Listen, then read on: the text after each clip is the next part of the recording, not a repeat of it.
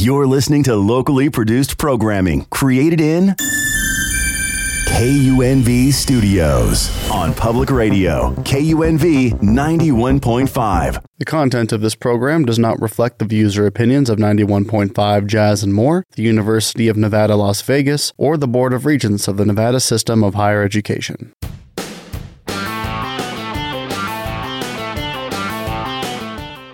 Welcome to another episode of Let's Talk UNLV. KUNV 91.5. You're here with Tanya. And Alicia. Hey, good to see you. Feels Likewise. Like it's been a minute. Listen, great to be back in the studio. Wonderful. So today we are meeting with the most wonderful Justin Atkins, who has the blessed and magnificent distinction of being a Marine. Yeah.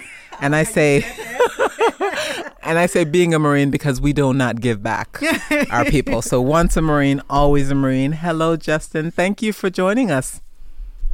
Oh, thank you for having me. Hello. And so today we're going to be talking about Veterans Day, right, Tanya? Oh, yeah. This is the day that we have conversations about our men and women in uniform. Although we should be part of the conversation all of the time, but this is the day specifically designated for that. Yes. Also, November has another distinction, which is that it is the month of the Marine Corps birthday. Hoorah! Ooh, I didn't know that. Absolutely, absolutely. We celebrate our birthday in the month of November as well. Wonderful, wonderful. I'm excited about today's episode. Oh, me too. I'm super excited. So, Justin, you know, I at the risk of spoiling your bio because I've been reading it and it's like super duper exciting. Why don't you share with our listeners your origin story? You can start with the military piece, or you can start with the how you got here piece. You can tell the story in whatever order suits your heart.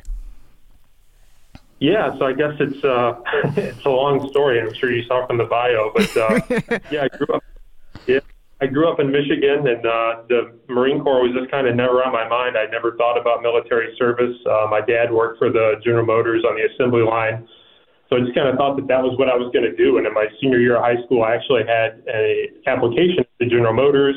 That's where I was going to go, and then September 11th happened.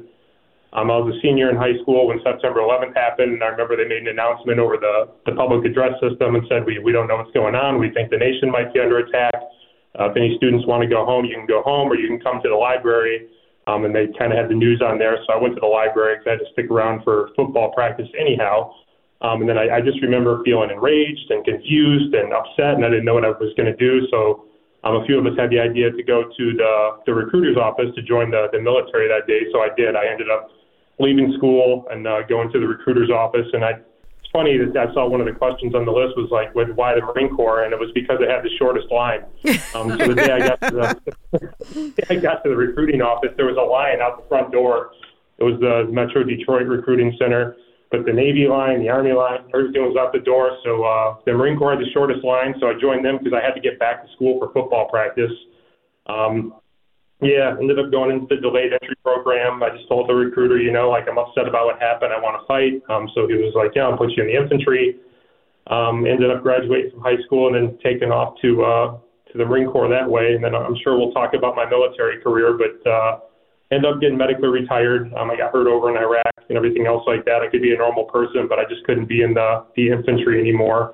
I got out, didn't know what I wanted to do with my life, so I was like, I've got this GI Bill, let me give this a shot. I started out at the University of Missouri, Kansas City, ended up coming to UNLV thinking I wanted to do physical therapy, just kind of kicked that idea around for a little bit and ended up in medical school somehow, did a master's degree down at Baylor in public health, and now I'm over here at the Kerkorian School of Medicine at UNLV. Wow. Well, we're definitely grateful to have you. Let me start off by saying, too, thank you for your service. And then also, Tanya is in the studio. Thank you for your service. Where would we be without our servicemen and women? So thank you so much. And like I second Tanya in the beginning of this episode, just talking about how impressive your background is. But with that being said, I know you told us why you enlisted, and that's so courageous. I can't say that at the age of 17 or 18, I would have the motivation or the courage to say, let me enlist, because you heard about 9/11. So with that, with some of the experiences, have you had any positive moments, or what were some of your best moments while serving in the service? Yeah, there's so many. It's hard to narrow it down. I love to be a Marine, and it's something I thought that I was going to do for forever. I thought I was going to be the old guy that they were going to come into my office one day and like, you have to retire and leave. I didn't think that I was ever going to be taken off, but since I got hurt in Iraq, I had got medically retired. But I think like if I had to pick like one thing, it was the people I served with. I just don't think you get that connection anywhere else. I was an infantry guy. I ended up being an infantry platoon commander before I got out. And I knew everybody like intimately. Like I knew where they were from. I knew what their story was. I knew if they had nicknames. I knew about it. I knew their wives. I knew their brothers, their sisters, their children. We would get together and do barbecues and whatnot. And like I took it very, very seriously that I knew that it was my job to make sure that all of those men and women that I served with got home safely. So it was a pain to stay up all night and kind of read combat orders and read intelligence reports and everything else like that. But I always wanted to make sure that I didn't leave a stone unturned. So if there was another unit that had been in the area, I'd make sure I called them and kind of talked with them. But just being there for them and being that driving force in their life, and then knowing that just my presence there on the battlefield made them feel like they had a chance to go home and everything else like that. That really, really took that seriously. And the connections that I've made with those guys that I still keep in touch with to this day, a lot of them, I'd say by far was the best thing that I could remember from my time in the military. So much of your story resonates with me. You know, my family was in New York during 9/11, so I remember that this drive, this impetus, this frustration, this desire to do something and not knowing what the something was. So, you know, again, it's impressive that that's what you did, is that you enlisted and in the Marine Corps of all things. And when you talk about the shortest line, having been through Marine Corps boot camp, I can understand why that line was short. You know? Yes, indeed. It's the Marines is its own wonderful, beautiful, magical beast of a thing that is in. And also, again, thank you for your service and thank you for your sacrifice. And as you talk about these relationships in these communities, you know, the other piece that's notable is that you didn't just have, first of all, that you were a grunt, an 0311 for those who are familiar. It's the military occupational specialty. So you were, in fact, a grunt, which I'm familiar with grunts. Y'all are a different breed as well. But as I listened to the story and I listened to this, it's not lost on me that, you know, when you enlisted, you had more than one deployment. So how long were these deployments and what are some of the, and first let me just preface it by saying this. Is it okay if I ask questions related to your deployment? Because not everyone feels comfortable sharing things around their deployment, and I don't want to put you in a position where you have to share where you're not uncomfortable. Are you okay with me? No, that's fine. Okay, wonderful. Yeah. So what are some of the most memorable things about the deployment? Like, from the point where you discovered that you were going to be deployed to actually being deployed, what are some things that stick with you?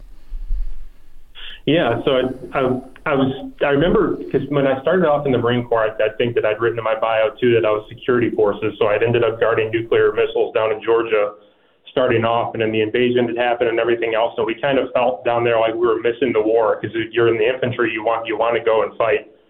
So when I got my orders to Camp Lejeune, I was very excited about it. I'd gotten signed to anti-terrorism battalion, and you're just kind of wondering, all right, when's it going to happen for us? When's it going to happen for us? And then we finally gotten told that we were going to deploy, and it was supposed to be, I think, in January of 2006, but they had ended up bumping us up to October. So I don't know what the reason for that was. I think I was a Lance Corporal at the time, so I didn't know much about anything. But I just knew that that's when we had to go. So I kind of went home and told my wife and my kids, like, Dad's got to take off a little bit earlier. And I remember like being like, God, that saying, like, be careful what you wish for. And then it kind of got very real when I knew that I only had a month to go. And then you're kind of, guys from boot camp that had gone over there before and guys I'd gone through infantry training battalion with who had died over there in the war, guys that had gotten messed up and stuff. And I just remember asking other guys in my unit who had been there before, I'm like, like all the questions you worry about, like what's combat like? What is it like to get shot at? Like, how am I going to go and do my job as an infantryman and know that I'm most likely going to have to, kill another human being? And, how am I going to live with that? And how am I going to deal with these types of things? And all the questions that go through your brain. And then getting on that plane at the first time, and then, the plane takes off, and then you're like, all right, well, I hope that I get to come back and step on American soil again. But you don't know that, And then you take off into the other country, and you just got that fear of the unknown. You don't know what to happen. We land in Kuwait, and you're seeing these units coming out of Kuwait, and you're looking at these guys in their faces, and like some of the guys that weren't so lucky that lost a limb or whatever, and you're like, I can't believe that I'm getting ready to go into this, and just the sheer terror. But it's like I said before, there's certain guys in the unit you just kind of gravitate to that had been to combat before, and then you just kind of look at them like, all right, he's still calm. We're okay right now, because I didn't know what to go on. But you've got the certain war fighters or whatever that have been there, done that. Like, they just look calm, they look collected, and you don't know how they're in that state of mind, but they just kind of make you calm, not knowing what you're getting into. Then I remember getting on the helicopters at night and flying into Iraq, and when you hit the ground and like you step off and your boot touches that soil and you realize like you're in a combat zone, it's just this surreal feeling that just rushes over your body, like that you never, like I going back, like I had a flashback to the moment where like, okay, one, I signed up for this, I volunteered for this. Now here I am in Iraq. I think I was like a 19-year-old kid at the time or something like that. I've got a weapon on me. I've got these other things like that. I'm like, now I've got to do what I was sent here to do. That first deployment kind of got cut short. I ended up getting hit by a roadside bomb in January. We'd gotten there in October, and then I think January 21st, I'd gotten hit by a roadside bomb. I'd gotten medevacs to launch school and then back to the United States. I spent a year in a wheelchair, and then they wanted to medically retire me. So I remember we were out on a patrol, and we got an ambush from the side. We were a mounted patrol. We were a mounted unit in Humvees or whatnot. And then I was the middle stick commander, so I'd gotten tasked with going and flanking the enemy position. And as we were driving towards the area, the insurgents that had kind of ambushed us, they kind of knew we were going to take the road because we were a mounted unit. So we'd ended up hitting 2 anti-tank mines that were stacked underneath the ground, blew my leg off, killed some guys in my vehicles. And I don't remember much from that night. It knocked me unconscious. But I remember when I got to the hospital in Baghdad after the medevac, and then like kind of coming to and then realizing what was going on and asking like, where are my guys at? And they're like, Lance Corporal Scott and Private Calapini didn't make it. Like, you're okay. And then like, we're going to amputate your foot. And I was like, there's absolutely no way in heck you're going to amputate my foot. Like, I wanted to go back out there because you don't want to be laying in the hospital and they're like eating 3 meals a day and you're warm and you're watching TV and like knowing that all those other guys that you served with, that you connected with, are still out there doing it. So I refused medical retirement. I ended up deploying another time for a year to train the Iraqi military, and it was so neat to see the different sides of that. So it was interesting to go back and train guys that you'd come to find out you'd fought against the first time. So at that point, we had kind of overthrown the Iraqi government. They kind of stood down, and these guys were coming from their homes, and it kind of reminded me of the United States when it gotten started with like the Minutemen and all these other people. So they were bringing their own weapons from home. They weren't getting paid by the government because there was no government. We were having to go and pick them up in like these little discrete locations in the middle of the desert so that insurgents wouldn't know where they were coming from, and then drive them onto the base. And then you would talk to them. You'd hear their stories like, oh, where are you from? Like, how long have you been in the Iraqi military? And like, oh, I was in the professional Iraqi military. And then I had fought in Fallujah, and you'd hear some of them had fought in Fallujah. I'm like, well, when were you in Fallujah? And then you'd find out, like, okay, well, we probably shot at each other.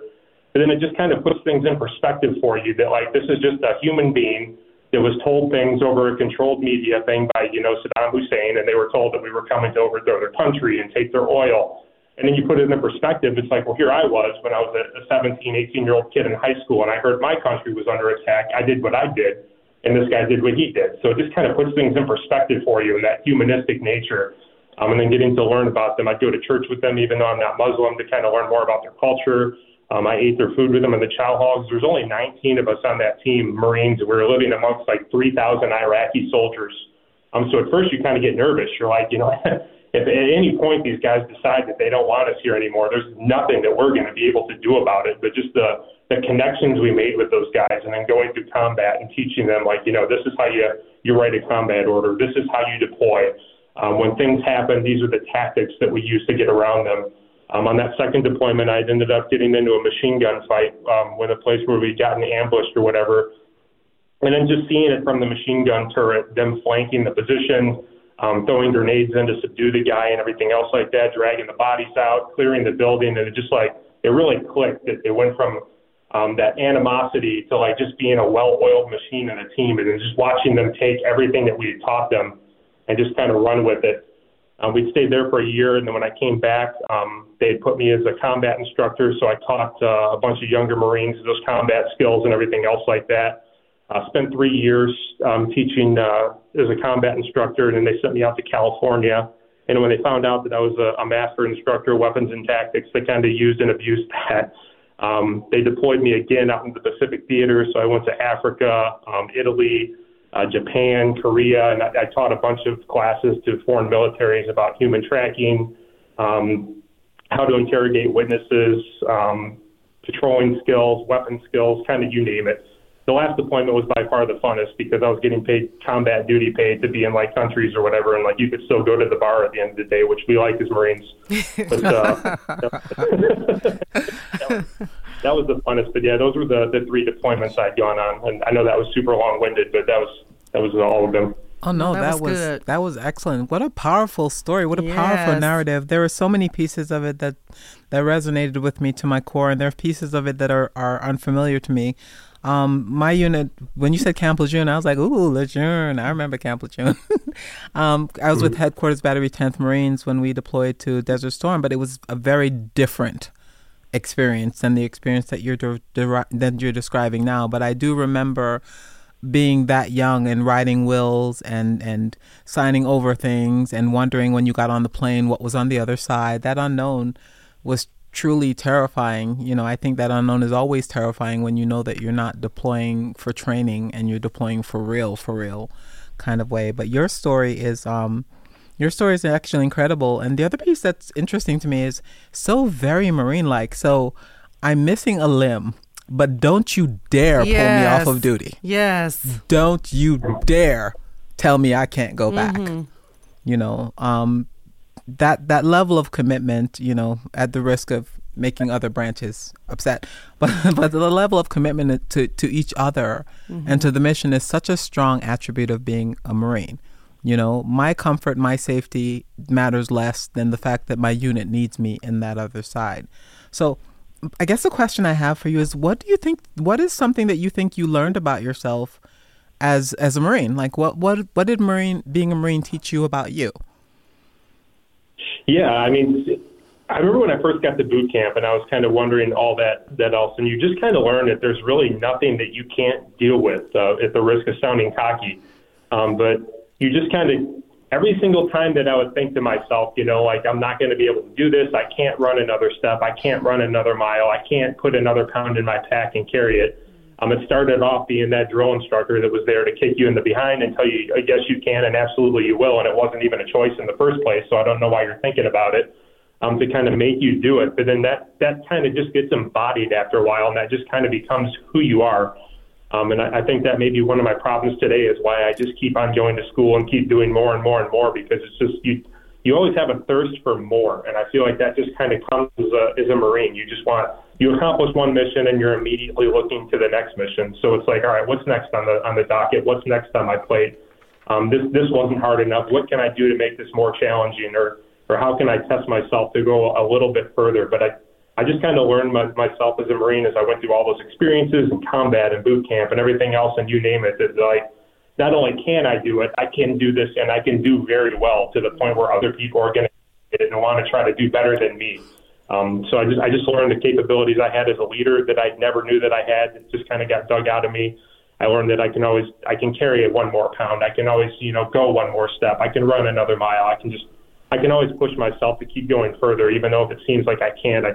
I guess that word's just kind of not in my vocabulary anymore. It's so funny. Marines they're not cocky at all. He said that's the expense of sounding cocky. Nobody will ever attribute that to a Marine. I love that. I think that the statement, there's nothing I can't do, is that what helped lead you, or did it guide you to the motivation of wanting to become a doctor? Tell us a little bit about that for those who are listening. Yeah. So being a doctor was not on my radar at all. Like I said, I had wanted to go. I thought I was going to work for General Motors. My family did not have a lot of money growing up. So I remember my father had told me, college is not an option. So if you do want to go to school, we can't pay for it. I'm the first person in my school in my family to ever go to college. So we didn't know about student loans and all the other stuff like that. We just always thought that like if a family was going to college, they had a lot of money to be able to send their kid there. So I played football, I played hockey, I played baseball, and I was all right, but I just wasn't that good. So like the sports scholarships weren't coming through. So that kind of sounds weird, but had 9/11 not happened and changed the entire trajectory of my life, I would probably still be working on the assembly line up in General Motors and stuff like that, and doing very fine. I mean, that was a great job in my family when I was a kid. But I found myself in Iraq and didn't really know what I was going to do for the rest of my life. I thought that I was just going to stay in the Marine Corps forever, like I said. But we got intelligence one time that there was things buried underneath the desert. So the F-18s are fighter jets, and they can kind of fly over top, and then the pilots can get heat signatures in the ground when they fly over at nighttime. So they had called our unit and let us know, like, hey, we're getting a lot of weird heat signatures in the desert. We think there's things buried over there. We'd like you to go check it out. Intelligence kind of done like a satellite sweep of the area and said there was no insurgents in the area. When my unit got there, couldn't have been further from the truth. So it ended up being like a 3-day fight for this little town. We ended up launching mortars into the town. We had to try to attack the town like 2 or 3 times and trying to minimize civilian casualties. But this town had gotten decimated. So by the time we'd finally gotten through and stuff like that and gotten all the survivors together and everything else, and then had found the stuff that the pilots were talking about, our leaders were like, all right, well, we need to get the Navy in here to kind of take care of these people. So they flew in a bunch of Navy positions, and then I was an infantry guy, so I was tasked with providing security to the doctor I was with. But it was amazing to me to see the power that guy had that day in that town. This is a little town in the middle of nowhere, western Iraq. I don't know if there were no roads to even get to it. I don't know if the government even knew about these people, but you could tell that it was probably the first time that somebody had ever just stopped or like put that much bother to fly physicians to their town to take care of them and like see how overwhelmed these people were with joy to like have a doctor like come in front of them and ask them, are you okay? Like, let me see that cut on your arm. Let me treat this for you. Let me cast this broken arm. Like, your kid is going to be okay. And then like the confidence that doctor instilled in those people that day. And he kept telling people all the time, we're here for you. We're here for you. And to see the power that he had.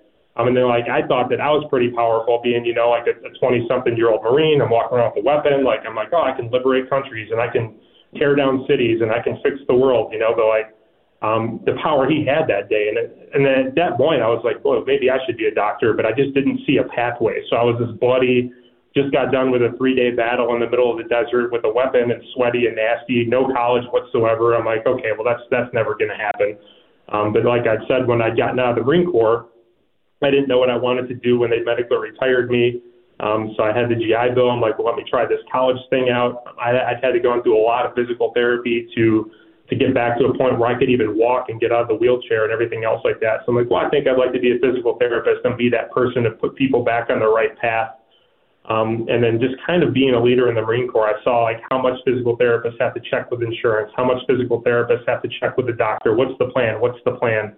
And I just kind of like to be the person in charge. So everything in the inside of me kept telling me, like, you need to just go and try to go to medical school. But it's so intimidating, like the path with the letters of recommendation and having to pass the MCAT. And, like, I've got to take a year of biology and a year of chemistry and a year of organic chemistry and all these courses that just made me want to scream when I was signing up for them and just thinking, like, there's no way I'm going to be able to do this. But, again, that little Marine voice in the back, it's like, well, yes, you can, and you know you can, so you just need to stop it and do it.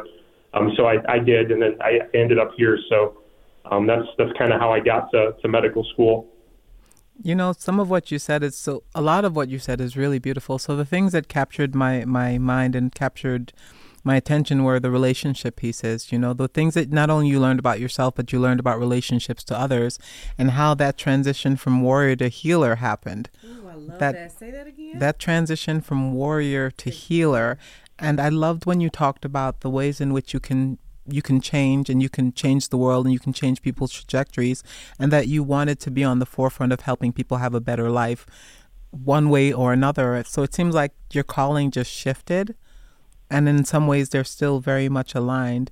What was the transition like for you to transition from Marine to civilian to then a med student? Like, can you tell us a little bit about that?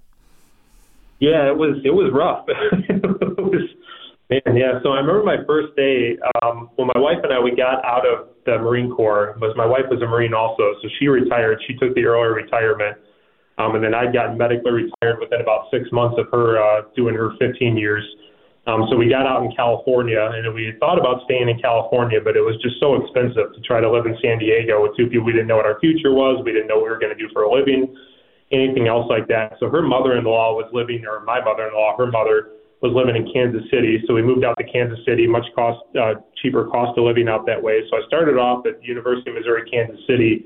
And then I remember when I was going through like SEPs and TAPs, I don't know what they're calling it these days in the Marine Corps, but they told us, like, you know, when you're going out there in the world, try to, like, do a professional front and dress for the jobs you want. So at the time, I thought I wanted to be a physical therapist. So I'm like, okay, well, this is a doctor of physical therapy. Doctors wear suits. You know, I didn't know what doctors wore. So I wore a suit to my very first day of school at University of Missouri, Kansas City.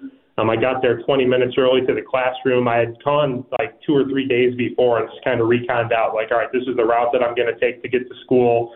If there's traffic this way, I'm going to go this way. I checked 45 minutes before I left the house on like the maps to make sure that there were no traffic jams, anything else like that. Figured out where I was going to park, which ways I was going to take to get to school. And then I got to the classroom early, went in and sat down, and I was like the only one in the classroom. And I'm looking at my watch, and I'm like, it's 15 minutes till class starts. Where is everybody? You know, like, because in the Marine Corps, if you're not 15 minutes early, you're late. So I'm kind of wondering, I'm like, I can't believe like nobody's here. Like this is college. We're supposed to be professional.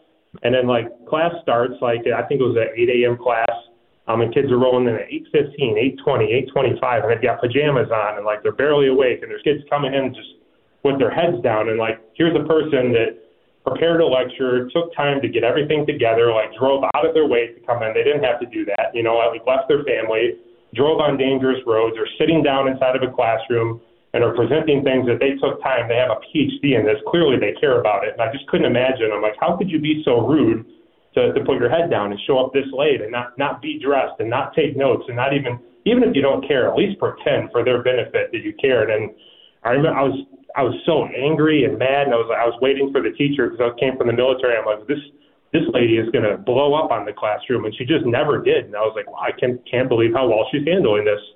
And I remember driving home from school that day, and there was like tears running down my face. I was like, because I was just so upset for her that somebody would be that disrespectful. And then driving home and talking to my wife, I'm like, I don't think this is going to work out. Like, I can't go there every single day. I ended up making friends with another veteran that was on campus at the Veteran Center. So I remember calling my counselor and being like, I don't think this is going to work out, you know, thanks, but no thanks. And then he was like, well, let's get you over to the Veteran Center and just kind of talk to people over there. He's like, this isn't abnormal for you to be feeling this way. But I kind of talked to the other vets. They called it the bunker at the University of Missouri, Kansas City. It was kind of like our hangout. I hadn't known about that before, but just hearing other veterans being like, you just need to chill, relax. Kids are going to show up late. You just take care of you and focus on what you need to take care of and let them focus on whatever. You're on a different trajectory. And they said, you know, at the end of the day, these are going to be the people you're competing against when you're applying for these competitive places you want to go to. So I just kind of take that as a moment of comfort or whatever. But it was very hard for me to just kind of unstrap the pack. Like people talk about it like, you know, dropping their pack or whatever, but to drop that pack and drop that weight and drop that burden and realize like this is not the military. If this kid wants to come in 20 minutes late and in pajamas, that's not affecting me at all. I can still pay attention to whatever, and clearly the professor doesn't care. So, like, let me just get what I can out of this course, and then they're going to get what they get out of it. As long as I'm, you know, getting an A in this course, like getting everything that I paid for and really getting my money's worth. That was kind of like what I told myself, to just worry about me and what I could control, and not worry so much about everybody else. But that was a huge transition for me going to college, coming out of the Marine Corps after 12 years. Yeah, so much of that is very, very familiar in terms of my own transition. I just want to say thank you so much for being here. And also, I think we should probably bring you back for another conversation. Part 2. I'm sitting here thinking like this went way too fast. We need part 2. Absolutely. I feel like there's more to be said here. So I hope that we can have you back another time. Thank you for being the embodiment of Semper Fi. And for those that don't know what Semper Fi is, Semper Fidelis, always faithful. Always faithful. So thank you for embodying what always faithful is. Before we close out our show, is there anything that you would like to share with the larger community before we go? You know, veterans are just a part of the community, and I think it's just kind of meeting people where they're at. And that's what I learned what I had to do. Was just kind of meet them and be there and in the moment and not be worried about everything else like that. Thank you so much for that. Thank you for giving us your time. For more Let's Talk UNLV, be sure to follow us on social media where you can get the latest updates on the show, plus great behind-the-scenes content. We're on Facebook at Let's Talk UNLV Podcast, Twitter at Let's Talk UNLV, and Instagram at Let's Talk UNLV Pod.